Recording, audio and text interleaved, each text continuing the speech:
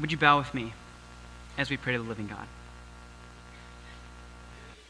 Almighty God, who gives endurance and encouragement, and who makes us one body through your Holy Spirit, thank you for your presence among us. As we come together today as one body of all ages, give us the same attitude of mind toward each other that Christ Jesus had, so that with one mind and one voice we may glorify you, God, Father of our Lord Jesus Christ. Amen. I'm so excited for today. We're so excited for today. We've been longing for this day and awaiting it with eagerness. We've done a lot to prepare, and in our preparations, we hope that you are blessed. As we prepared, I was asked to come before you and answer one question. That question is, why is it important to come to church? If that's a staggering question to you, me as well. The thing about that is that I've been given 10 minutes to answer this question. So I'm going to ask that because I won't have the time to really get to know you as I'd like, to throw in the humor that might make this more fun, and to illustrate these points fully, I ask that you would lean into this moment with me, that you would lean into the presence of God with me, and that over the next few minutes, 8.5 probably, that we would be able to think about this question and maybe answer what the church is. The truth is, as I thought about this question, why is it important to come to church, I began to get more and more disturbed by the fact that any of us might even be asking it. It made me think that if we're asking why this is important, we have forgotten what goes on here every Sunday morning. We have forgotten the wonder at the sacredness of this moment. We have forgotten that we are transformed here, that we have forgotten the way that Jesus Christ, our Lord and King, makes himself present and meets us here, and that we may have forgotten that we are a people sent out from here carrying the kingdom of God to the world, and we cannot do that alone. So maybe you haven't forgotten, but maybe you've heard it so many times that it's become dull, or maybe you've never heard it before. But I want to talk about what's going on in this moment between us right now. Would you all stand with me for the reading of the word? This is Ephesians 1:18 through 23. It says, I pray that the eyes of your heart may be enlightened, in order that you may know the hope to which he has called you, the riches of his glorious inheritance in his holy people, and his incomparably great power for us who believe. That power is the same as the mighty strength he exerted when he raised Christ from the dead and seated him at his right hand in the heavenly realms, far above all rule and authority, power and dominion, and every name that is invoked, not only in the present age, but also in the one to come. Now, church, listen specifically to this part. And God placed all things under his feet and appointed him to be the head over everything for the church, which is his body, the fullness of him who fills everything in every way. The word of the Lord. You may be seated. Did you catch that last part? How many of you know that this is the greatest compliment that the Apostle Paul has ever given you? How many of you know that at one point in history, Christ walked the earth in flesh, in a body, but that now, because of his resurrection and ascension, it is here, in this expression of all bodies, of all ages coming together, that the body of Christ sits in the very seats that you sit in right now. This is huge. And I think we forget it often. And I want to submit to you that maybe this is the reason that we should first say that it is important to come to church. Because who would miss out on being the full expression of the body of Christ? So as we gather, and when we gather, I want to submit to you that Jesus is uniquely present in our gathering in a way that he is not throughout the rest of the week. He actually promises this, and he says in Matthew 18, for where two or more are gathered in my name, there I am with them. When was the last time that you believed that on a Sunday morning? I want to submit to you That in the way that there is a vertical connection between us and Christ because he promises to be present with us, there is also a horizontal connection between the body as we come together as the body of Christ, animated by the Holy Spirit. And I would submit to you that that is something that you do not want to miss out on. Coming from here, as we gather, once we have the body of Christ gathered, we proceed into communing. And when we come together as a body, we are shaped and transformed by our communal habits. We could call these the liturgies. The liturgies that we speak, they change us. And if liturgy sounds like a little bit of a word that is too old or maybe a little bit too Catholic, I just want to submit to you that all I'm referencing is the prayers and the songs that we pray that orient us towards Christ. And to give an example of this, I ask that you would say the prayer that we often say together as a body, the Lord's Prayer, with me.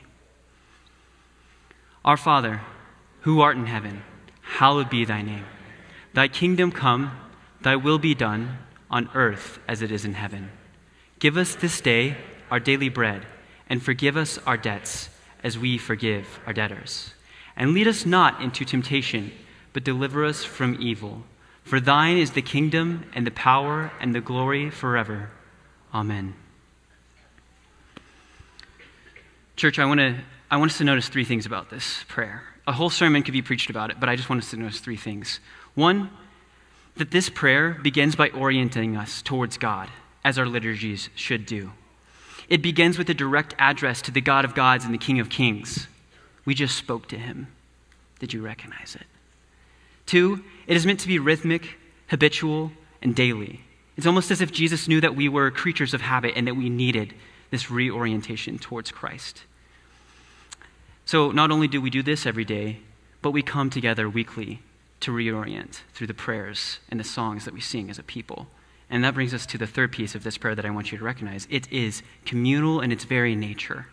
Our Father, deliver us, lead us, right? And so I want to submit to you that when we commune as the body of Christ together, we are transformed by these words that we speak as a body.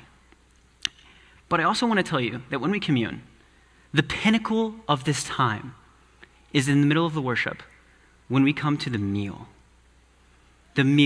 that is the body of Christ broken for us. This is why you are really here. So as we move from worshiping and speaking and praying, we move into the meal that Christ brings to us. And this is the sacrament of the church. And what I mean by sacrament is simply an outward invisible sign of an inward and invisible grace. That there is a reality here that Jesus is present with us again, especially in this meal in a way that he is not in other days. He actually promises this as well. And so I will read from John 6:53. Jesus said to them, "Very truly I tell you, unless you eat the flesh of the Son of Man and drink his blood, you have no life in you. Whoever eats my flesh and drinks my blood has eternal life, and I will raise them up at the last day. For my flesh is real food, and my blood is real drink. Whoever eats my flesh and drinks my blood remains in me, and I in them. Just as the living Father sent me, and I live because of the Father, so the one who feeds on me will live because of me. This is the bread that came down from heaven. Your ancestors ate manna and died, but whoever feeds on this bread will live forever." You see, church, most meals that we eat, we take the food into our bodies, and our bodies turns that food into a further extension of us. But with this meal, we eat the bread and we drink the wine, and our bodies are transformed into his. And so, having come together as the body of Christ, and having partaken in the body of Christ broken, we as the body of Christ are sent into the world to carry the kingdom of heaven. And this is where I'm going to get really practical with you. I've just gone on a little bit of a journey, really asking you to press into the presence of God that is here with us right now. But I also want to talk about how this multi-generational community is not only essential for having the whole body of Christ together, but it's also essential for this piece of being sent. We learned this very quickly as the University Ministry.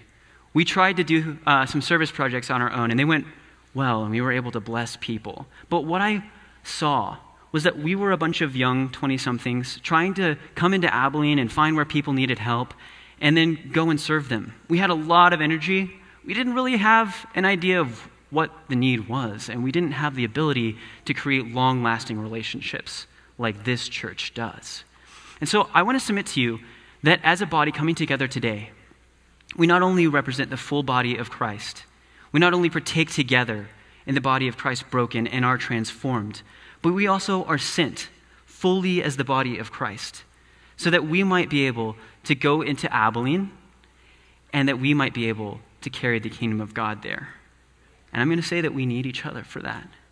We need the long-established relationships and community of Highland, and perhaps we need the young energy and the fullness of the expression of wanting to just be involved and come alongside those who we can see live out the kingdom and live out the gospel, but also those who we know we can join because they're doing good work already. Finally, I'll submit to you that we cannot even understand or grasp the fullness of the love of God unless we come together as a body. We don't have the power of Christ unless we do it together. And I'm not going to ask you to take my word for that. Instead, as I leave you today, I want to leave you with these words that have been spoken by Christians for centuries.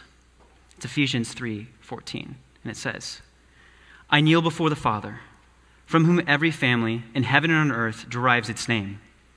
I pray that out of his glorious riches he may strengthen you with power through his Spirit in your inner being, so that Christ may dwell in your hearts through faith.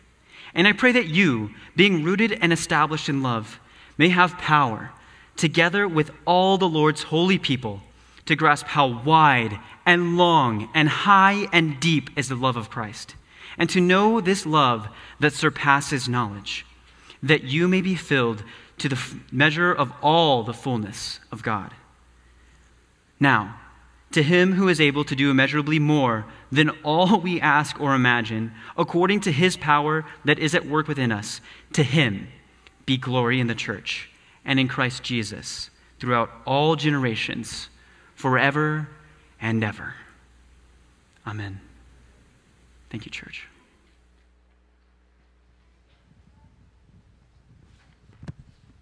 Good morning, church.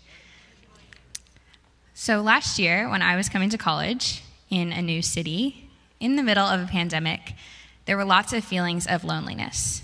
I was immediately searching for some sense of home or family here in Abilene, and I quickly found that within Highland University Ministry. This place and these people have given me the space for all of the things I need. The space to laugh and to cry, to dance and to mourn. In all of the little moments at university ministry events, I just kept feeling that sense of community that I was so eagerly longing for. Whether that was participating in worship at the Acre, being a part of a DIG or discipleship in groups community, attending workshops on prayer and scripture and Sabbath, I was being challenged and growing spiritually in ways that I never really expected of myself. Every time I have gathered with these students, I have felt like I can slow down and take a deep breath. Then I started to participate more in the larger congregation of Highland as a church body, coming to services, working with his kids on Wednesdays, and one of my favorites, participating in the Connect with One program during Lent this year. I am still going for a walk almost weekly with the woman I met this April. Just like every relationship I have found here, I am continuously noticing that members are just eager to do life with one another and with Christ. With all that being said, I am so excited for this new season in Highland University Ministry. We have been so blessed by our time at the Acre these past months, but we are so eager to reintegrate here at the church. Generational diversity is not only a necessity of the body of Christ, it is a glimpse into what heaven is like. Being a part of the Highland Church body awoke a new desire in me to become involved. Seeing who Christ is working in the world and the people around me made me eager to be a part of it. One time this was most prevalent was during fall retreat with university ministry, and it's also really special because it pretty much changed the way I look at communion. If you'll notice by Riley's example, there's just some college students that are really excited about communion now. After retreat, every time I take communion, I am struck by the newness of the meal and of the idea of living in communion. Partaking of the bread and the cup is not just a thing that we do, it is a lifestyle that we adopt. Just like being a disciple is not something that you do, it's who you are. In the same way, this meal is not just one thing that we participate in on a Sunday morning, it's changing who we are becoming every day. And so, church, we want to serve you today as your fellow disciples, living in communion together. Students, if you've been asked to serve this morning, go ahead and find your place. We're going to pray and then find the closest university student to receive communion and a blessing from them. If you want to return to your seats, you're welcome to do that. And you're also welcome to take communion in community in the space provided to the side. And if you're needing to stay in your seat, someone will find you and bring communion to you as well. Let's bow. Lord, what a privilege to come before your throne of grace and partake of the precious sacraments of bread and wine. You alone are the living God, worthy of all of our honor and praise. We praise you that we are included in your gracious forgiveness. What a joy it is to fellowship with you, Lord, and to commune with others. Communion in this place is sweet and beautiful. We pray that we may receive your abiding joy and be reminded of your generous peace. You have stooped down to save us, and in this great sacrifice, we are bound together as the devoted body of your church. And so we bow together in grateful remembrance of your body broken and your blood shed. Amen. Highland Church of Christ, we want to be seen by you, but we also want to see you. This is the beginning of our promise that in communion, we are being transformed into one body, and we are excited to continue catching this glimpse of heaven. The body of Christ broken for you, the blood of Christ shed for you. Highland, I missed you so much. I have been eagerly awaiting this day, and we have been eagerly awaiting this day.